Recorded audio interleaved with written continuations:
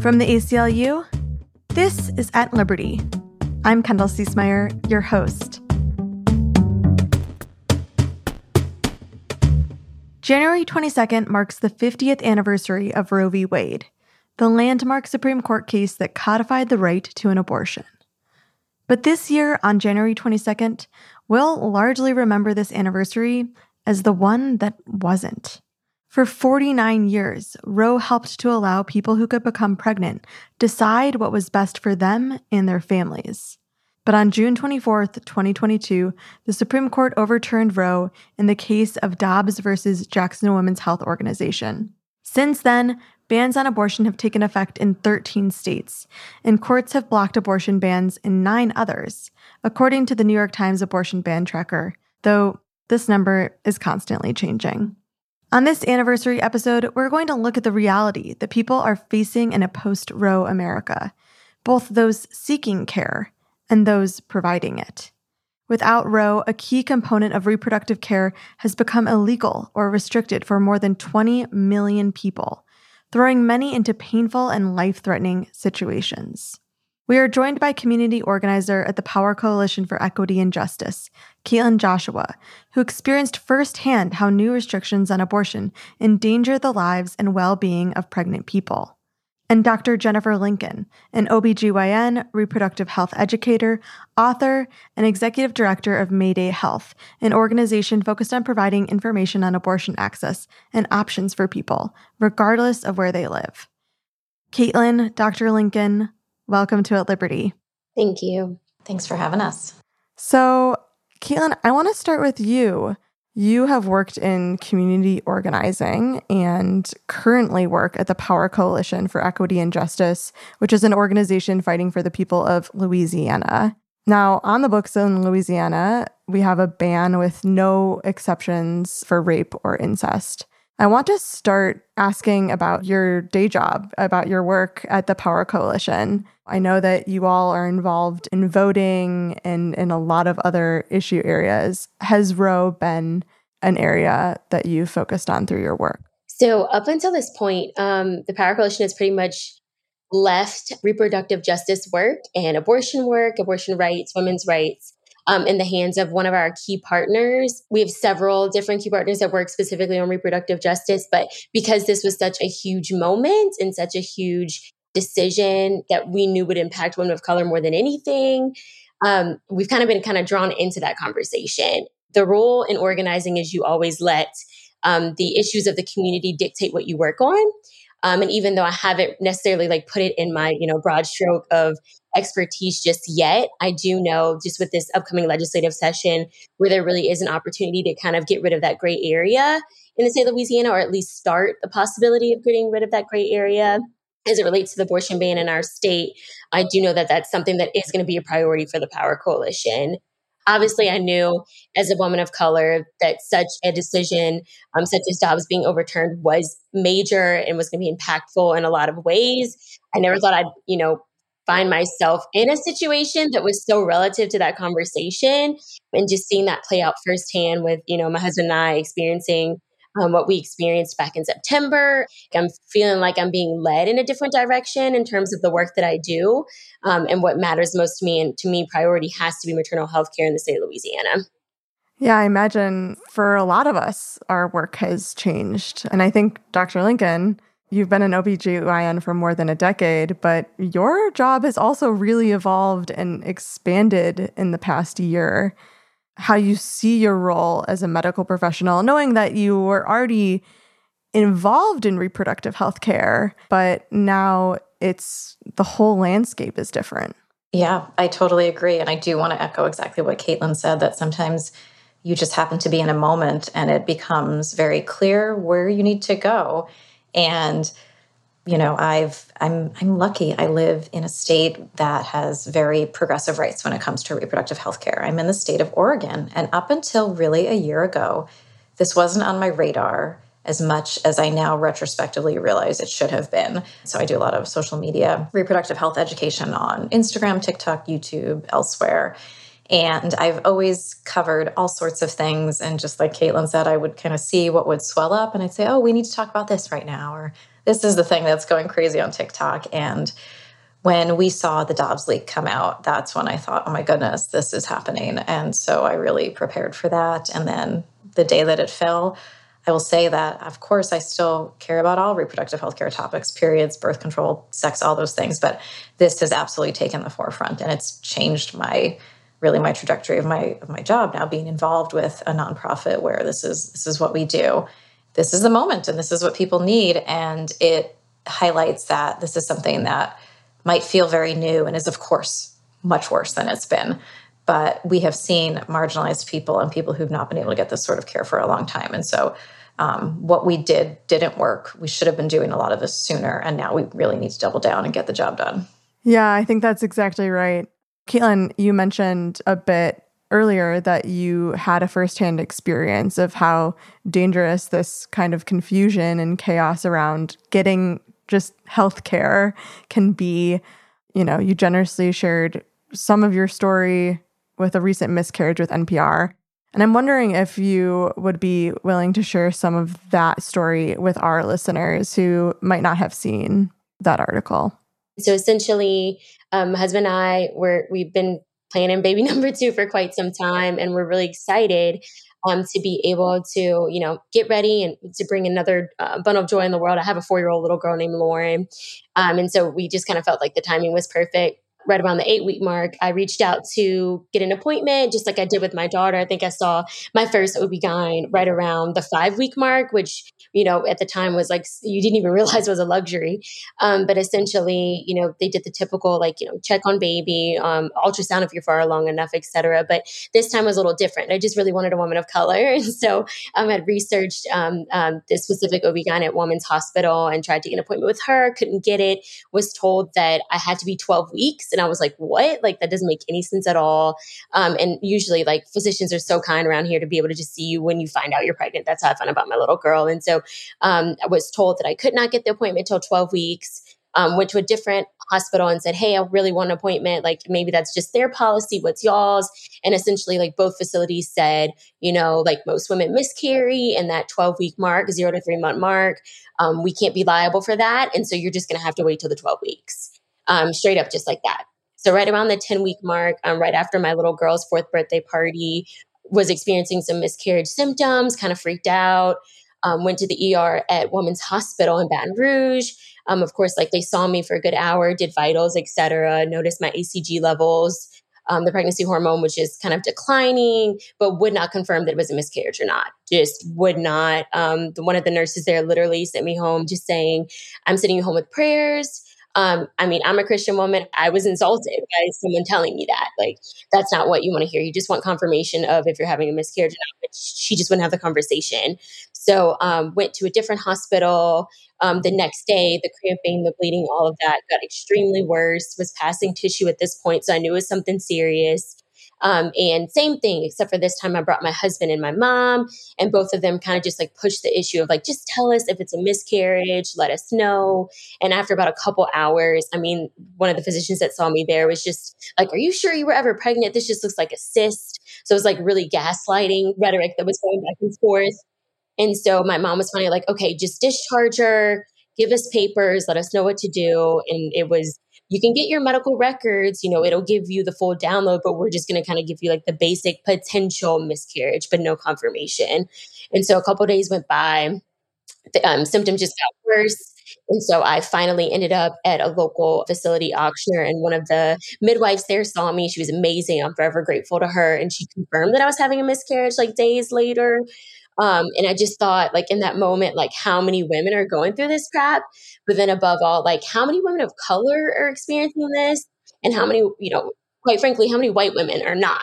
And so I couldn't fathom this idea that they're treating everybody like this.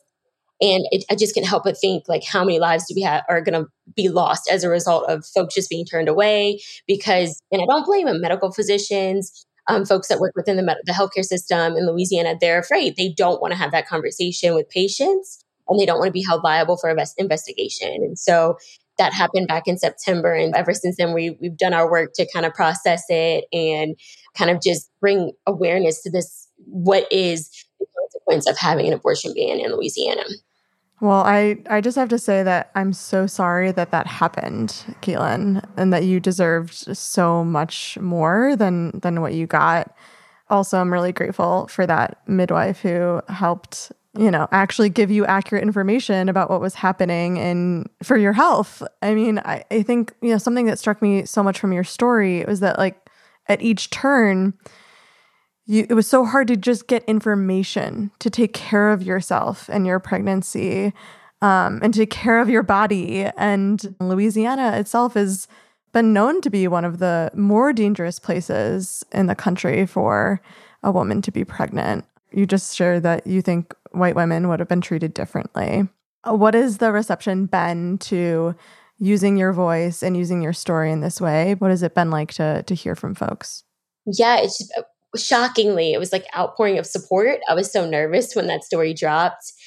Being in a state like Louisiana, I was like, oh God, like, I don't know if, this is the best move or if it's putting my family in like a weird spot, but best decision we ever made to just go forth and use our voices.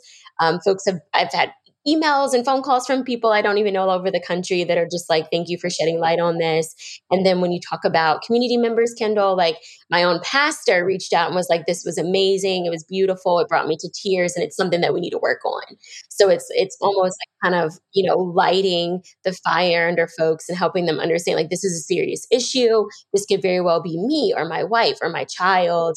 And so nothing but positive feedback has come back from this. And like folks that you would never imagine would want to even touch a legislative session or a policy like this are now like really, reaching out to their elected officials, talking to other members of the community and trying to galvanize support to be able to move this forward and change this crazy law. And so I've just been nothing but blown away by the amount of folks that are just in support of being able to push back on the abortion ban in the state of Louisiana and understanding, like, as you stated, the maternal health rates are just outrageous. And they weren't aware of that before, which is pretty astonishing. I mean, that must feel like some level of purpose that you shared your story and that people are responding so deeply.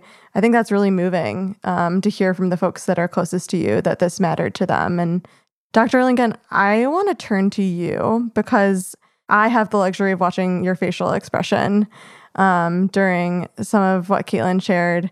And I can tell that from your doctor perspective, you're just thinking, there are so many things that should have happened for Caitlin that didn't. So what can you tell us about how common miscarriage is and what should have happened for Caitlin upon going to an emergency room or trying to even visit with her doctor? Right. What should have happened was the exact opposite of what happened. And again, Caitlin, so sorry and so appreciative and thankful that you put yourself out there to tell this story. And I remember when your story came out, and I remember having to read it a few times because not that I didn't believe you, I absolutely did. I just couldn't wrap my head around the fact that this is how you were treated, which again, being a white female physician in a state where we have pretty good access to reproductive health care, and I believe healthcare in general, just to see that you were told these sorts of things, that you couldn't have a miscarriage that was confirmed, that you were sent out with prayers. And we love it when people send us out with good thoughts, but that doesn't replace actual medical care, which is what you were seeking.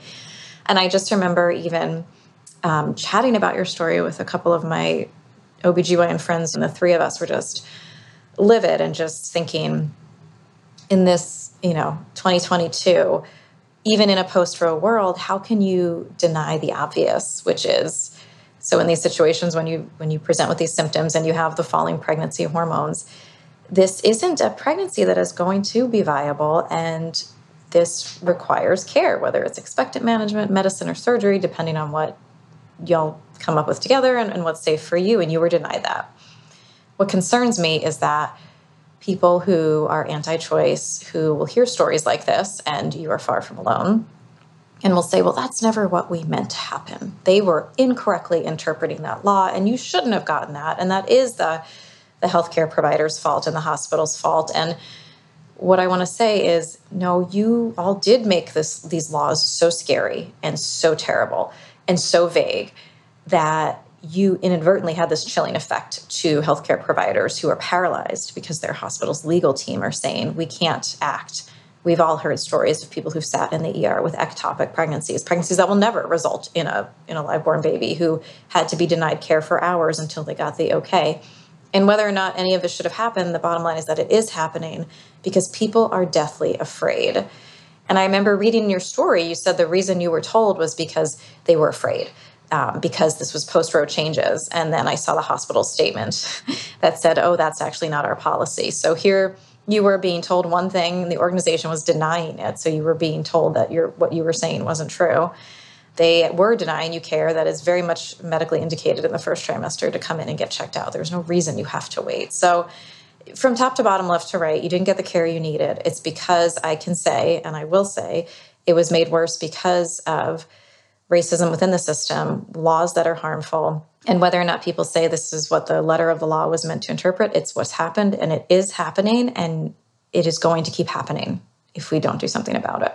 I think also, you mentioned the hospital came out saying that was not our policy. Actually, Louisiana's ban in specific has a written exception for treating miscarriage. But the language is so vague that it puts such a heavy burden of proof on doctors. And I'm wondering, Dr. Lincoln, if you could just talk a little bit about the kind of precarity of the situation that doctors are being put in, because what Caitlin experienced is happening all across the country. It's not just in Louisiana. We're seeing this everywhere. Yeah. To summarize it in complete layman's terms, it's a hot mess. It's just really horrible, not just from the, what they're so scared. And I hear that people might think, well, just be that person who breaks that law. And I think that there will be a time and a place where legislatively we do have people who do these sorts of things in a very coordinated way. And you have to, because these are felonies. These are enormous penalties. These are people who have families, and these are people who are literally scared for their lives, especially in places where we've seen what happens. We've seen the protests and the violence against people who provide abortion care has only escalated. Do I think that we need to continue to speak up, and doctors, we need to absolutely have more of a role as activists and speak up and speak out, because for so long we've not done that. We've hoped that the politicians and the lawmakers would protect us, and they haven't. I really think, though, that huge burden is on those of us who are not in those states, who can speak up for them, because they're too busy doing the work in their states where they've already got issues with access to care, and then you add this on top of it. I will say, as part of my nonprofit, Obstetricians for Reproductive Justice, we have found that a lot of the physicians in these states do not want to go on the record and share their stories. They are, for all the reasons that I mentioned, they're scared. Yeah, scared. Their hospitals have said you absolutely cannot. And then you add in patients, too, who might be afraid to share their stories. One of our big stories that came out was with a couple in Texas, in Austin, Texas, Amanda and Josh. And we were very lucky that they shared their story. They're very well-to-do, privileged white people who wanted to use that and said, listen, we have to speak up, because if we are dealing with the issues we have, imagine the other people who don't have the access to healthcare and those sorts of things. And we got some pushback saying that we shouldn't be centering their voices. And my response is, these are the voices that we might hear first, because these are the ones who feel safe to speak up and have the privilege, and they have to.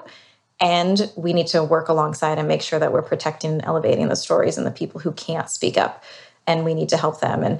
And when it comes to, you alluded to this idea of how these laws are vague, I know a lot of our focus is going to be on trying to make them clearer so that healthcare providers will have more guidance. And a part of me loves that, and the other part of me thinks, well, obstetrics is just vague. There's no black and white, and our patients go from fine. Well, medicine is vague. Right. And especially in our field where our patients tend to be very healthy and they compensate until the moment they fall off the cliff and they hemorrhage, and it's 30 minutes from septic to dead.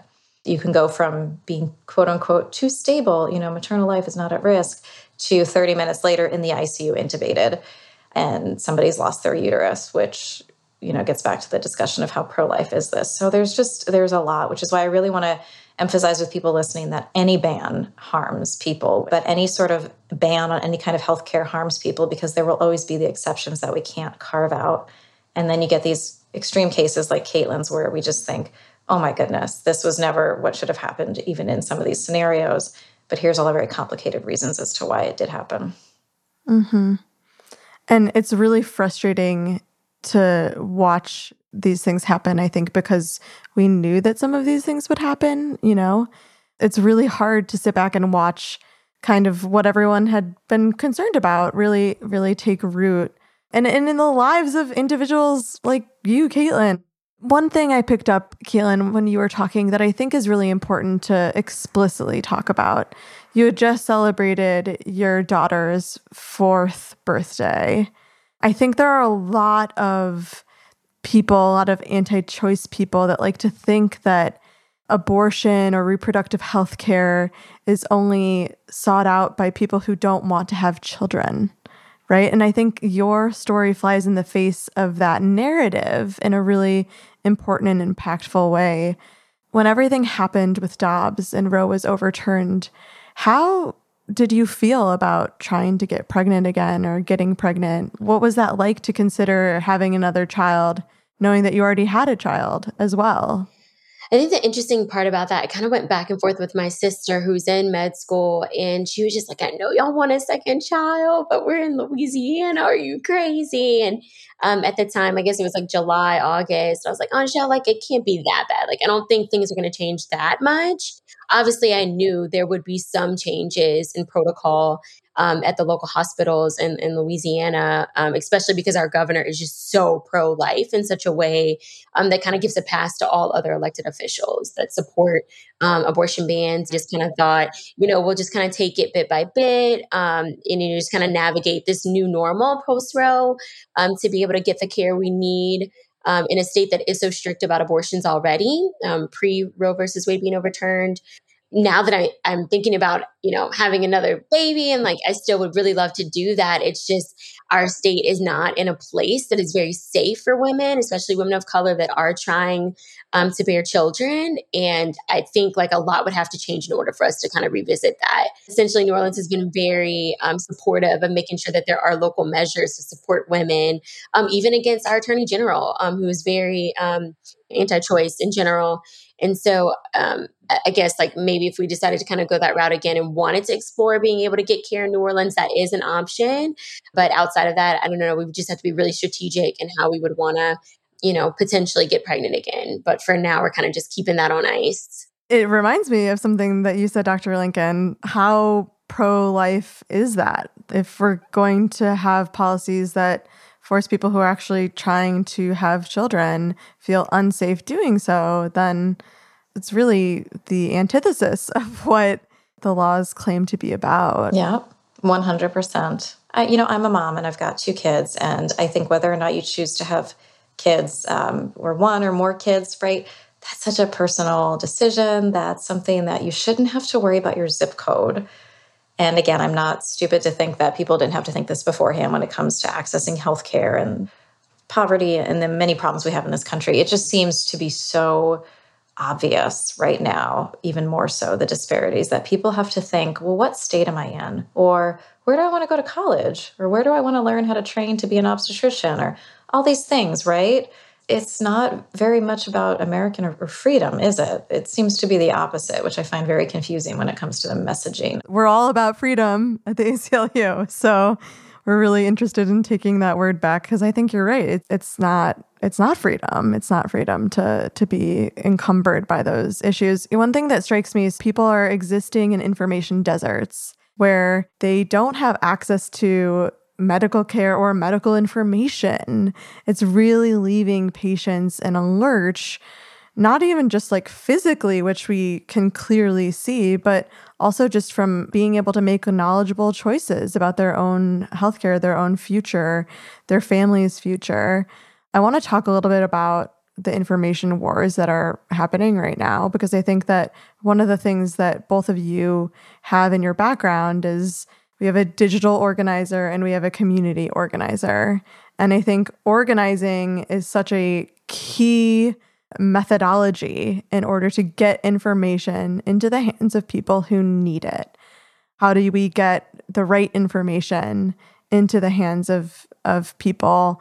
And so I guess I'll start with you, Caitlin, from your perspective as a community organizer. How do we go about this from a tactic standpoint? Obviously you shared your story so beautifully and generously on a very national scale, but, community organizing can be so effective just with people in a singular town just talking to one another. Yeah, I definitely think like stories resonate with folks. That's something that we know in community organizing. If you're not telling a story, you're not doing work.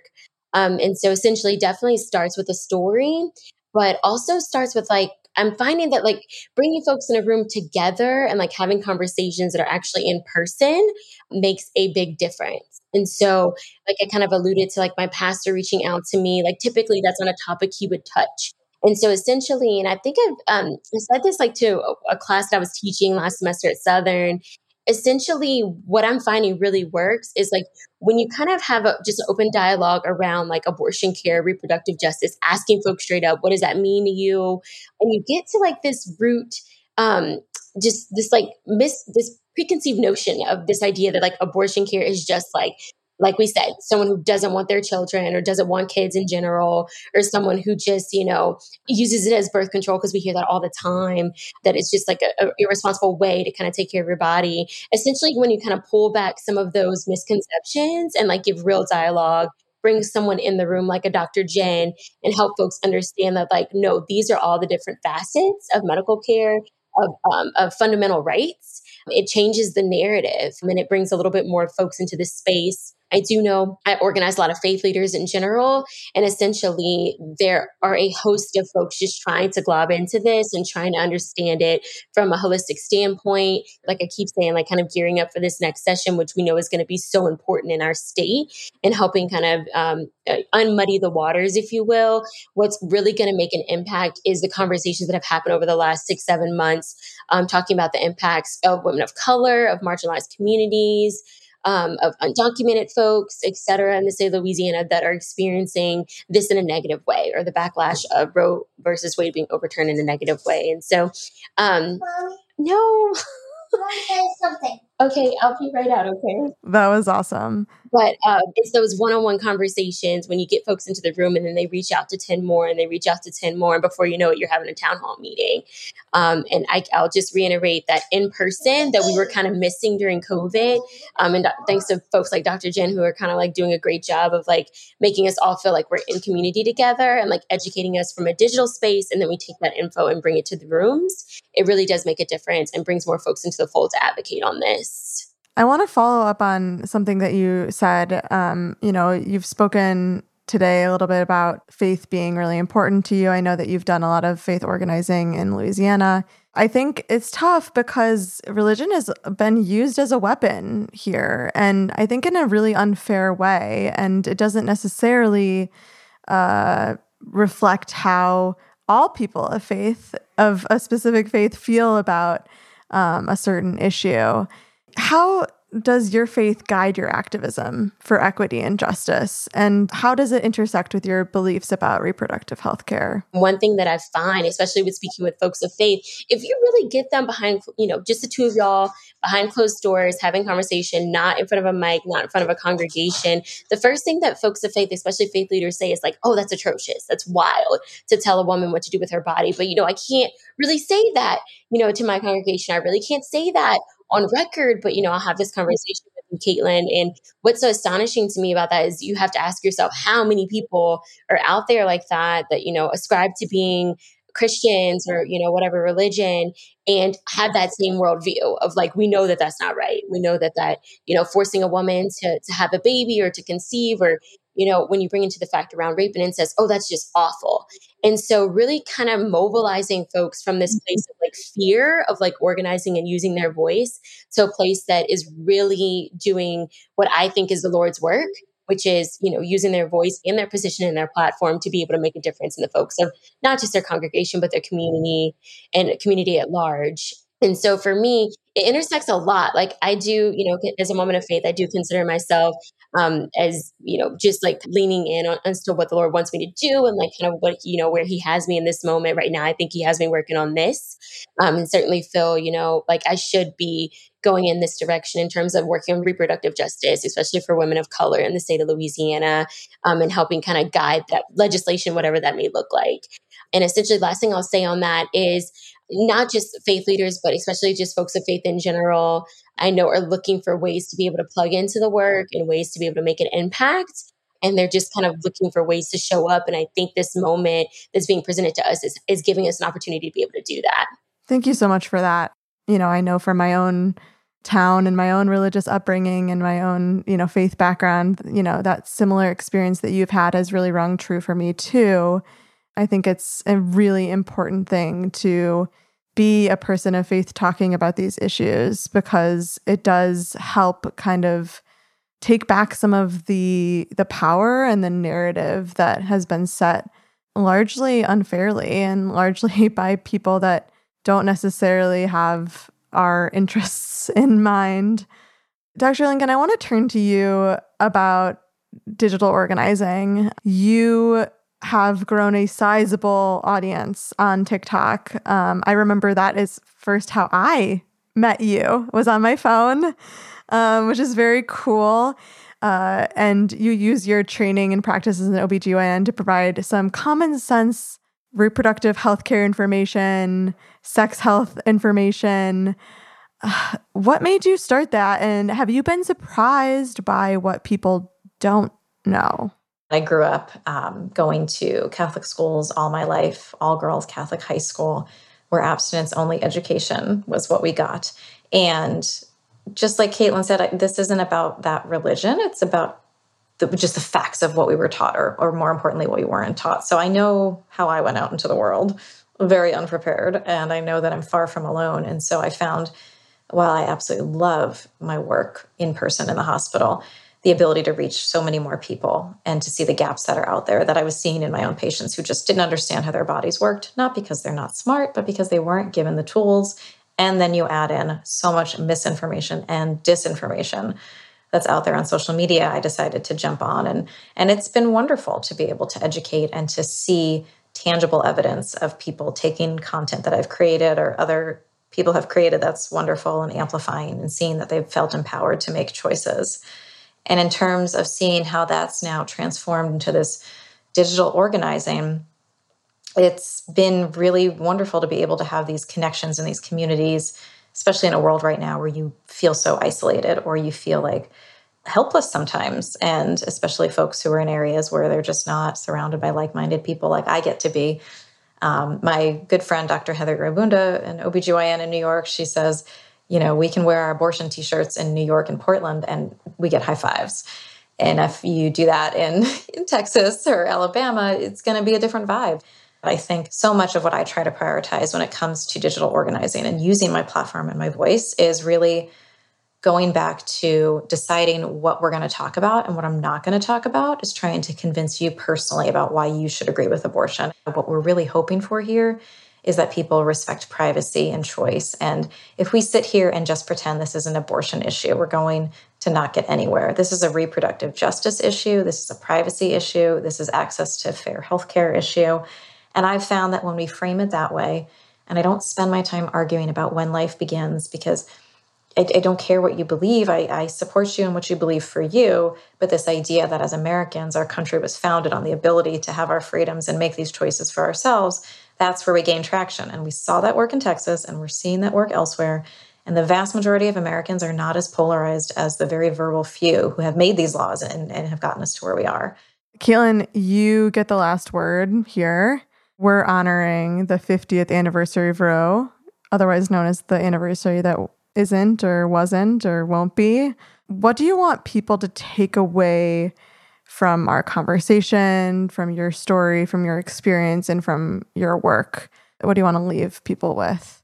Yeah, I want to leave folks with, there's a plethora of ways for you to be able to plug in and do work on this. This is an issue that impacts everyone, even if you think it doesn't. learn from me, learn from my husband. It certainly does. And you don't need a firsthand experience, just knowing that you can prevent this from happening to a family member, someone you don't know, a stranger, community member, et cetera. Like, this is a real issue, and it's not going to go anywhere unless all of us do the work to be able to make sure that we can make real change at our legislative level or at the federal level, et cetera. And so this next year is going to be crucial. Obviously, it's New Year, real opportunity to be able to educate yourself right now. Go to and educate yourself, via Dr. Jen's Instagram and TikTok. Those are helpful resources to be able to understand what exactly is going on and why this is such a big deal. And then most importantly, get in touch with your local organization that's doing the work around this, doing the work around reproductive justice, making sure that your voice is heard, making sure that you've got the tools and resources to be able to do this work. That was excellent. Thank you so much. Thank you to both of you for joining. It's been a pleasure to share time with you all, and I'm just so in awe of the work that you are both doing. We're really grateful that we have people like you out here fighting. Thanks for having us, and thank you, Caitlin. Thanks so much for listening. If you enjoyed this episode, please subscribe to At Liberty wherever you get your podcasts and rate and review the show. We really appreciate the feedback. Until next week, stay kind.